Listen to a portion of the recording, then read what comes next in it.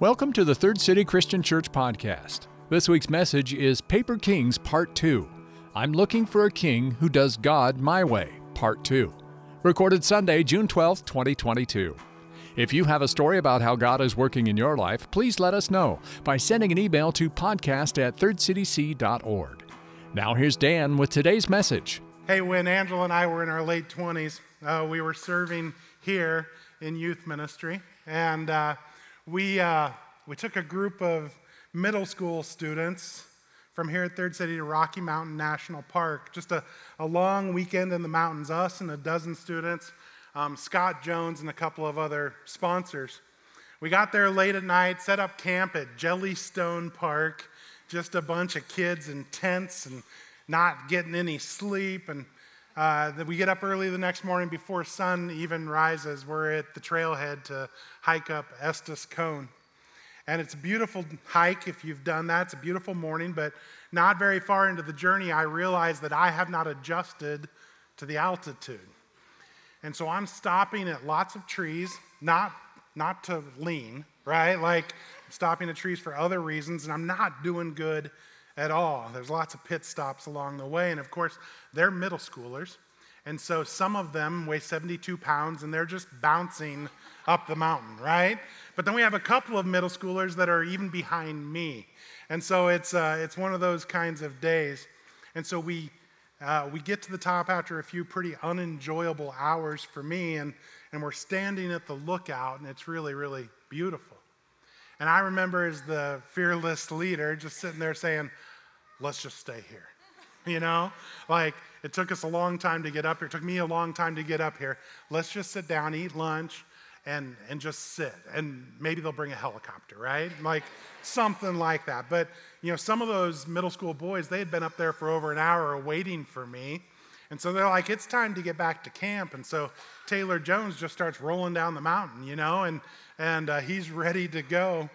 But as we're going down the mountain, I'm feeling a little bit better in my stomach, but then you start to realize that going down a mountain has an impact on different muscle groups, right? Like your knees start to get sore and your hip flexors are doing something that I didn't know I had hip flexors, but I found out that day. And I'm just done. And on the way down the mountain, one of the girls twisted her ankle.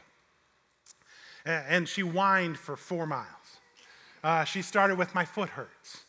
And I said, toughen up. She said, I don't think I can do it. And I said, you can and you will. Like I'm preparing for fatherhood at this very moment. And she says, finally, could you carry me? And I said, I could, but I won't. Like you are walking down this mountain. I learned that day that coming down the mountain is sometimes more difficult than going up the mountain. I learned the next day that she had actually broken her ankle, and I was a terrible person. And you learned this morning why Josh and Parker and Christina lead our youth ministry instead of me. Last week, Scott taught through most of Mark chapter 8.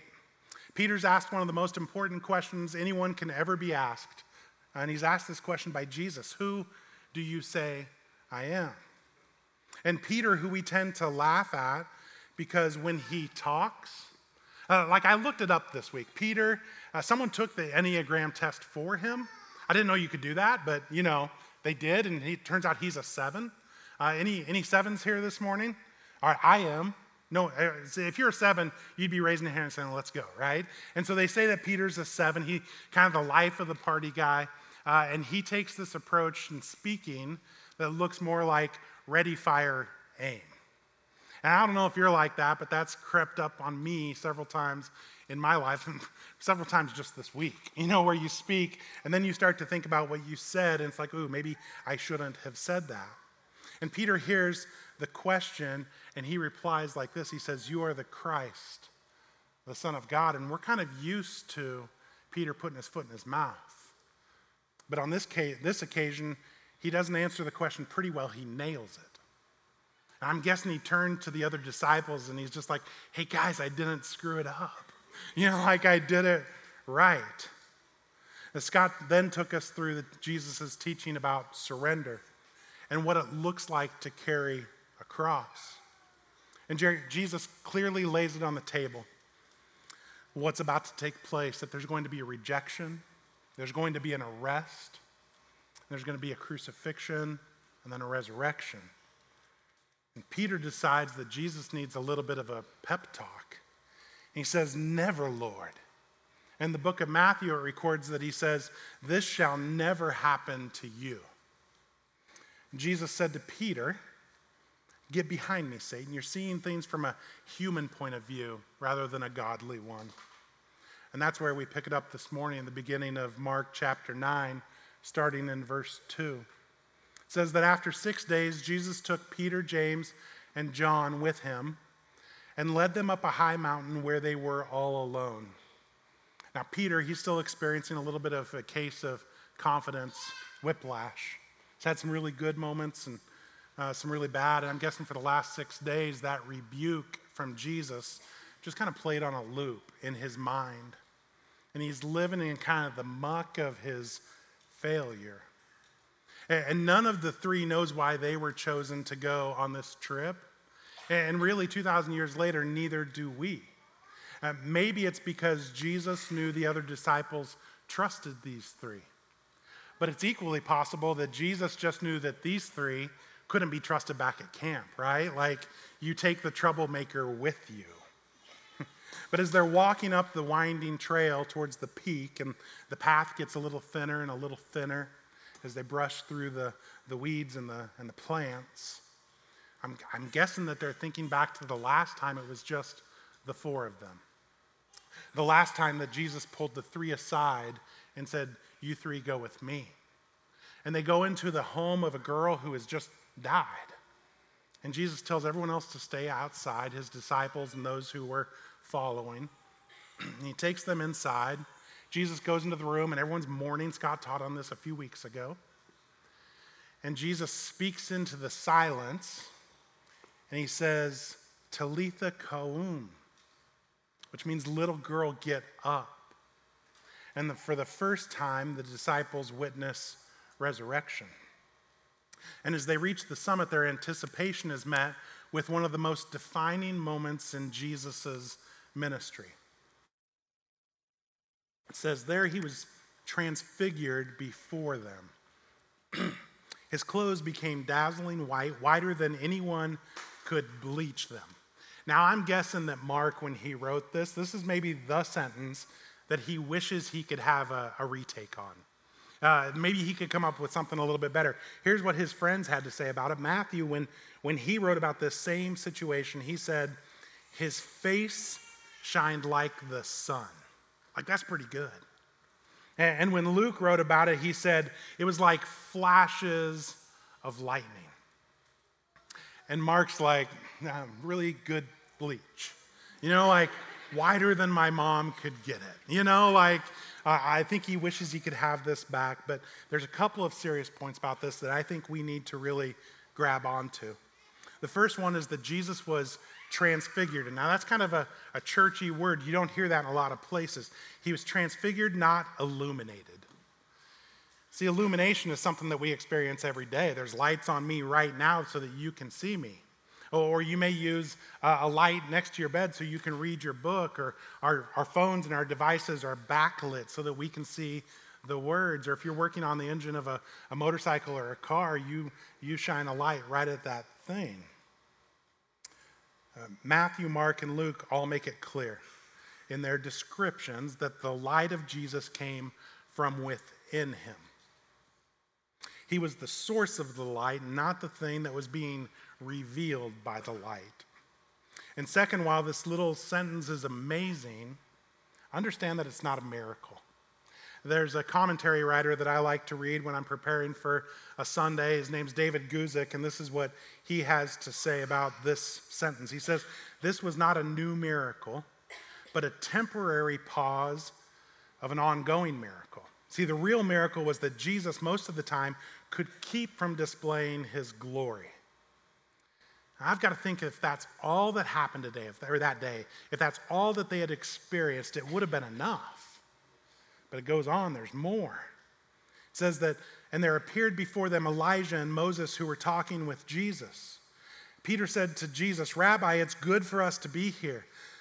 let us put up 3 shelters, one for you, one for Moses, and one for Elijah. And understand, if you were a Jewish child, it couldn't get any better than this. You're with your 2 biggest heroes of your faith, Moses and Elijah. My guess is that they had some kind of little figurine like we do now, right? Like a carved figurine of Moses and of Elijah. And so they see these 2, and Moses is maybe holding tablets, and I don't know how they knew who Elijah was. They must have just caught it in conversation. Moses, who's been dead for 1,400 years, is standing here representing all of the law. Elijah, who has been gone for 900 years, stands there representing and being the greatest of all the prophets. And so for both of these heroes, if you look back in their stories in the Old Testament, you'll see this is their second time to meet God on a mountain. It's like the entire Old Testament showed up to say, it has always been about you, Jesus. Everything, Genesis through Revelation, is about you, Jesus. Essentially, Peter says this. He says, this is what I'm talking about. Forget all of that suffering stuff and the arrest and the rejection. Let's set up camp and stay right here with Jesus, shining in all of his glory. We'll put up tents and we'll just stay here. We'll build a kingdom. See, Peter makes a couple of mistakes. The first mistake Peter makes is that he kind of puts Elijah and Moses on even ground with Jesus. He fails to recognize the supremacy of Christ. I'll build a shelter for each of you. And it's easy to see how he would do this. You see, throughout his life, he's been taught the Old Testament. And Moses and Elijah, they're the goats. You know, they're the greatest of all time when it comes to law and prophecy. And now, seeing them up close and personal, they serve as more of a distraction from the main attraction.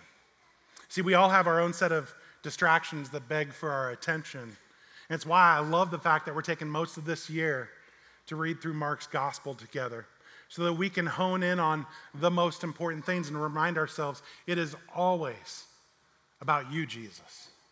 You are the most important thing. John Mark Comer in his book says that we suffer from this thing called thingnification, where we just focus on all the different things around us.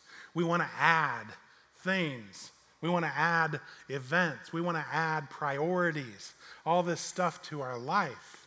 We fill up our schedule, our minds, and our budgets with hobbies, toys, pursuits, and interests that dominate our time and attention. And those things that we're seeking after, they're not necessarily bad things. They're just not the best things. And I'm guessing the same thing is true for you that's true for me way too often, that we let the good things stand in the way of a God thing in our lives. Peter needed to hear the lesson that we're taught in Colossians chapter 1. It says, the Son is the image of the invisible God, the firstborn over all creation. For in him all things were created, things in heaven and on earth, visible and invisible, whether thrones or powers or rulers or authorities, all things have been created through him and for him. He is before all things, and in him all things hold together. And he is the head of the body of the church. He is the beginning and firstborn from among the dead, so that in everything he might have this supremacy. See, Jesus is supreme in this world, and he wants to be supreme in our lives as well. He says, I'll be your Savior, but I need to be your Lord as well. See, Peter's second mistake is he's following the wrong agenda. He wants to grab a little bit of control of the mission agenda. I don't know if any of you suffer from that. You want to be at the steering wheel. You want to say this is where we're going and when we're going there. But that's what he's doing. And I think he does this for one or both of 2 reasons. First, maybe he's attempting to hold on to this mountaintop experience because he's not real fond of that plan that Jesus laid out 6 days ago. He's wrestling with that, and he doesn't want to go that pathway of rejection and death. See, in Peter's mind, the idea of Jesus the Messiah, King Jesus, he thought, I know what that looks like. I've been around kings my whole life. And a king builds a kingdom on top of a mountain, and from there they rule in power. Peter wants to put a crown on Jesus, but not one made of thorns. And it makes sense to Peter that the preferred pathway is one of power, of strength, rather than sacrifice. And so let's stay right here and build a kingdom that can crush our enemies. Suffering, rejection, death. Man, those things, they seem like things that a king should impose, not experience personally. And what Peter says is, I want a God who does things my way. The second possibility is that Peter's attempting to hold on to this mountaintop experience because it was awesome. Like, can you imagine being there? And Jesus glows, and now these heroes just poof, show up. Nobody's ever experienced what they're experiencing. Jesus, Moses, and Elijah have never been together in one place physically together. And greater than that, for just a moment, they got a true glimpse of Jesus' identity and glory. And while we likely won't experience that scene during our lifetimes, I think we all have moments that are pretty great. We all have moments that are things that we would like to do 24/7. For some of you, this includes my wife. Like when we sing together, that's like your mountaintop. For me, I'm a little more scarred when it comes to music. You know, I've had people plug their ear next to me while singing. I really have. And I get nervous about people hearing my voice. And so, you know, we kind of sit where there's a few people and I don't sing real loud. And I'm like, can we just get to the sermon? Can we just get to the sermon? When Scott's preaching, can we just get to the sermon? Can we just get to the sermon? In fact, a few years ago, Ransom, who was leading worship this morning, he made a bet with me. He's got a little bit of a problem that way. He's got a problem because he won and I lost. And what I had to live with is we were working at a campus ministry at the time. I had to lead worship the next week. And all week I'm super nervous about it. Just sweating bullets like, oh man, I can't do this. If you think I sweat up here sometimes when I'm teaching, like you should have been there that night.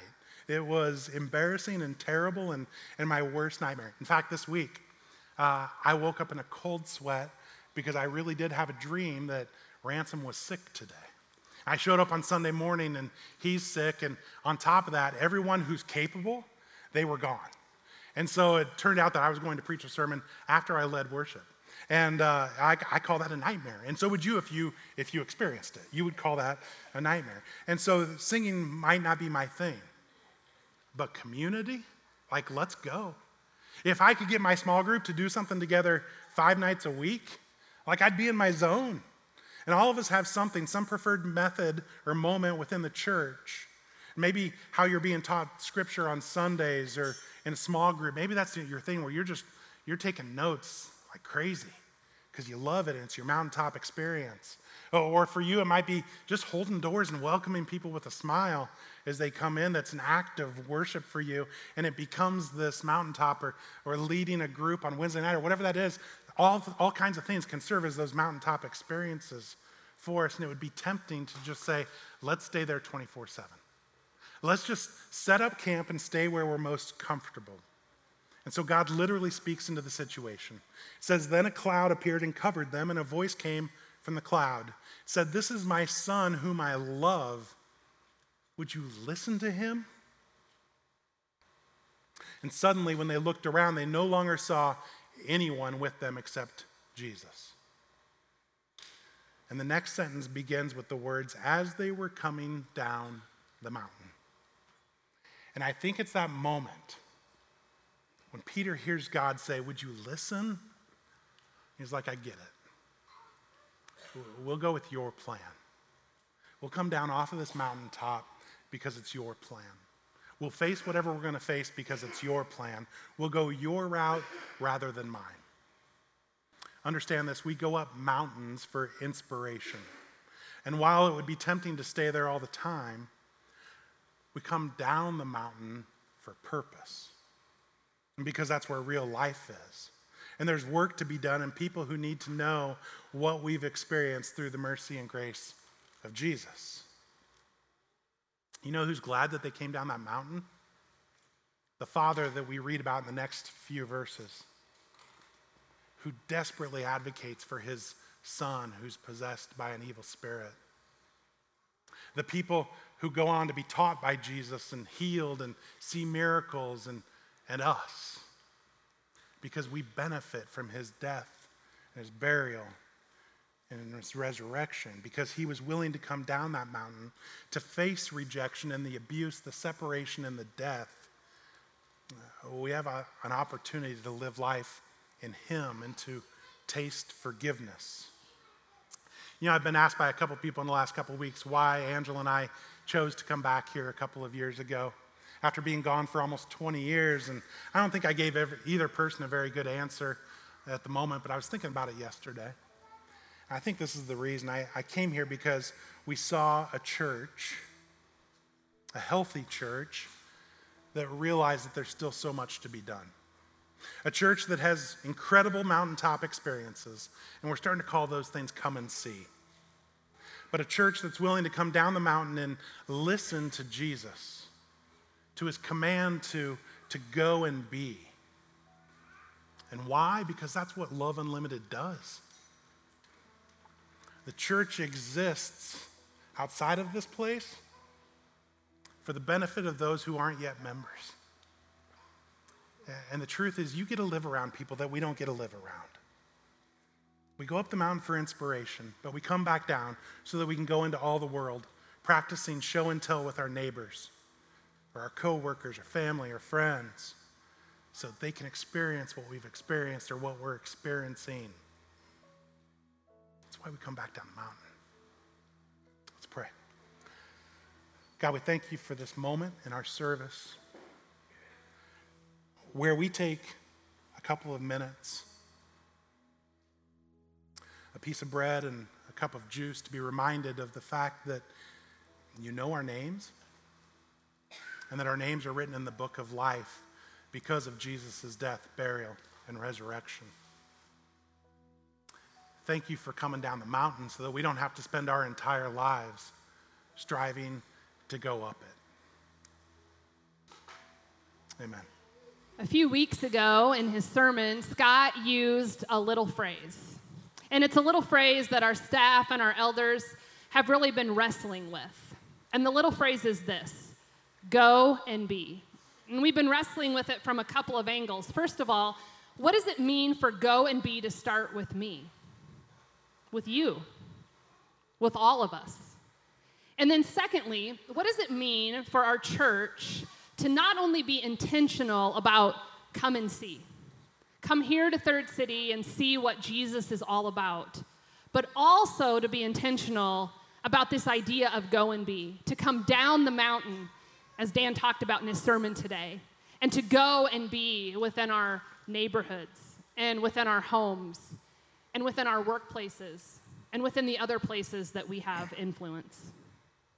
Yeah, it's not like go and be hasn't already been a part of who we are as a church. We hear lots of stories. Sometimes we know about them, and that's beautiful, and sometimes we're surprised by them. You know, we saw a picture on someone's social media just recently of some ladies in our church who are teachers, and they decided our neighborhood needs a VBS. And so they threw a VBS, and we ended up with this, and I think it was 13, 15 kids in the neighborhood experienced Jesus because people were saying, I'm gonna be willing to go and be, and to use my free time in a powerful way. And so sometimes we know about it, sometimes we don't, and every time it's beautiful. Yeah, I agree. Internally, especially over the last 18 months, we've been working on some things that we want to share with you this morning. You know, this idea of go and be that you're going to be hearing more and more about is wonderful, but we are not going to stop being a church that says come and see. Come and see here in Grand Island. Come and see in Broken Bow what Jesus is all about. And so some of the staff changes that we're going to share with you this morning, that's why they're so important. Yeah, and the first one of those staff changes was actually you, Laura. Laura served as a children's a leader minister here for years and years, and then she served in our First Impressions guest ministries area. And about a year ago, we asked Laura if she would step into a role sitting next to me And so we both serve in the title of executive minister. And so in between services, someone said, "You need a lot of help, Dan." And I was like, "Yeah, you're right." And she's the right one for that.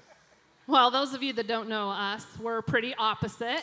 I'm the funny one, he's the organized one, so maybe I got that backwards, I don't know. No, I think it's about right. That change in your role, that necessitated for us to fill your old role. And we just want to share with you some of the things that have taken place over the last 18 months here that we don't get to report too often about this kind of stuff. So Terry Hand, who was one of your like key volunteers for several years, she stepped into a role as First Impressions minister here at Third City Christian Church, and it's been really, really good. And then some of the other role changes that we want to share with you this morning, most of them have been within our Next Gen, our kids ministry department. So the first one we want to talk about is our preschool. We had Connie Matthews was our director for many, many years, and she stepped away last spring to pursue other things, and we hired Sarah Landell. She has 1 year under her belt as our preschool minister, and we look forward to her leading again this fall in that ministry. And then secondly, Dina Brooks stepped into our Connect After School and Summer Connect program. Cass Westfall had helped to lead that ministry, and she went back to teaching here in Grand Island, and Dina stepped into that role and co-leads that ministry with Clayton Lowry. And then next, also within our kids ministry department, we have Angie Reese. She works primarily with our Sunday morning Groove ministry and our Wednesday Rooted Kids ministry, as well as helping to lead several of our special events within kids ministry. And then we have Amber Ruttman, who came along as part of our kids staff, and she does a lot of admin work. She prepares so many of our supplies for KidsMin here in Grand Island and in Broken Bow, and does numerous other things. And so in addition, there's a couple of new staff members that we want to tell you about this morning that will be joining us later this summer. And typically when you think about Next Gen, you think about birth through high school, but this next position we're going to talk about really helps to take things a little bit further. Dan, why don't you tell us about that? Yeah, it's something we've seen a need growing in every single year. Scott talked last week about the fact that both colleges that he attended, his undergrad as well as his seminary school, I think in this service he called it his cemetery school, I'm not sure, that they had both closed their doors. And we see that happening throughout the country. And it makes us ask questions like, where's the next Scott Jones going to come from? And not just here at Third City Christian Church, but at churches in our region. And so about a year ago, we stepped into a partnership with a group called 4C, and they helped us get started on this pathway towards what a residency program would look like here at Third City. And there's some really good things that have come out of that partnership, but we recently made the decision that we're going to step out on our own in that, and we're going to start this residency program for people who are your age or younger, who say, I could see vocational ministry in my future. And so we want to help train people and send people.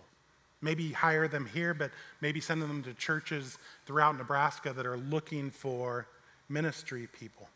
And so my notes got way off.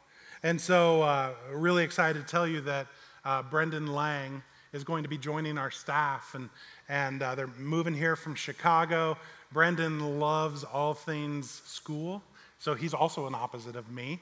And Brendan's going to do a great job of helping to raise up new leaders. In addition to that, he's going to continue to develop our rhythms that are on our app that you should be using if you're not. And he's also going to just pour into our church as a whole in how we grow together in God's Word. You know, as a church, we really believe that it is God's desire for all people to come to a saving relationship with Him. And that's really where this go and be mentality comes from. But really, it's a decision on our part as a church to not stay on this mountaintop experience, come and see, but to come down from that mountain and go and be. Not only here in Grand Island, but throughout central Nebraska, and really throughout the world, to show the unlimited love of Jesus Christ to others. And so with that being said, the second person that will be coming and joining us on staff is Rachel Lang, and she is going to be our local global outreach minister. She is going to come alongside our existing missions team that has been in existence for many, many years, volunteers within our church. She's going to come alongside them and really empower them with our missions, not only globally, but locally. I think about Kenya and beyond, but I also think about right here in Grand Island. I think about our small groups and our rooted groups that are going to serve within our community, and how can we best partner with the organizations here in Grand Island to serve those people well. Yeah, both of them will be here in mid-July, and we're really excited for that and want to pray with you for them. But I also want you to hear this. You know that song that we just sang, Here I Am? You can have it all. If a church becomes overly dependent on really good staff members, which we have, a church will stunt and a church will stop. Because Third City is what Third City is, because God has worked through way more than our staff members. He's worked for people who take seriously the phrase, every member a minister. And it takes groups who are saying, we're going to throw a VBS in our neighborhood. We're going to love our neighbors like nobody's ever loved them before. I'm going to be a voice in the place where I work, or in our neighborhood, or on my kids' sports teams. It takes you saying, I will be a minister. Not vocationally. I will be a minister. I will represent Third City. Because again, the church exists for the benefit of those who don't yet belong as a member, and so that they can come and join us here. And so I want to pray for Rachel and Brendan, but I want to pray for you too. And because if we're going to grow as a church, it's going to be because we're going to link arms and we're going to do this as one body. So let's pray. God, thank you for your love for us. Thank you for really great staff members here at Third City. We all agree, I think, that you've blessed us with the people who are already on staff, those who have recently been added, and with the idea of Rachel and Brendan joining us very, very soon. We're excited for what that's going to do. But all of us, as a staff member, we exist to equip people to go into the places they work, the places that they live, and the places where they have fun as a family. And they represent you wherever they go. So help us to grow in that pursuit of being a church that doesn't just talk about go and be, a church that does it every single day. We pray that in Jesus' name. Amen. Thanks for listening to the Third City Christian Church podcast. Please join us for one of our worship services at 9, 10:15, or 11:30 a.m. in Grand Island, and at 10:15 a.m. in Broken Bow, on Facebook Live and at thirdcityc.online.church each Sunday. For more information about Third City Christian Church, send email to podcast@thirdcityc.org. Call us at 308-384-5038 or visit us online at thirdcityc.org.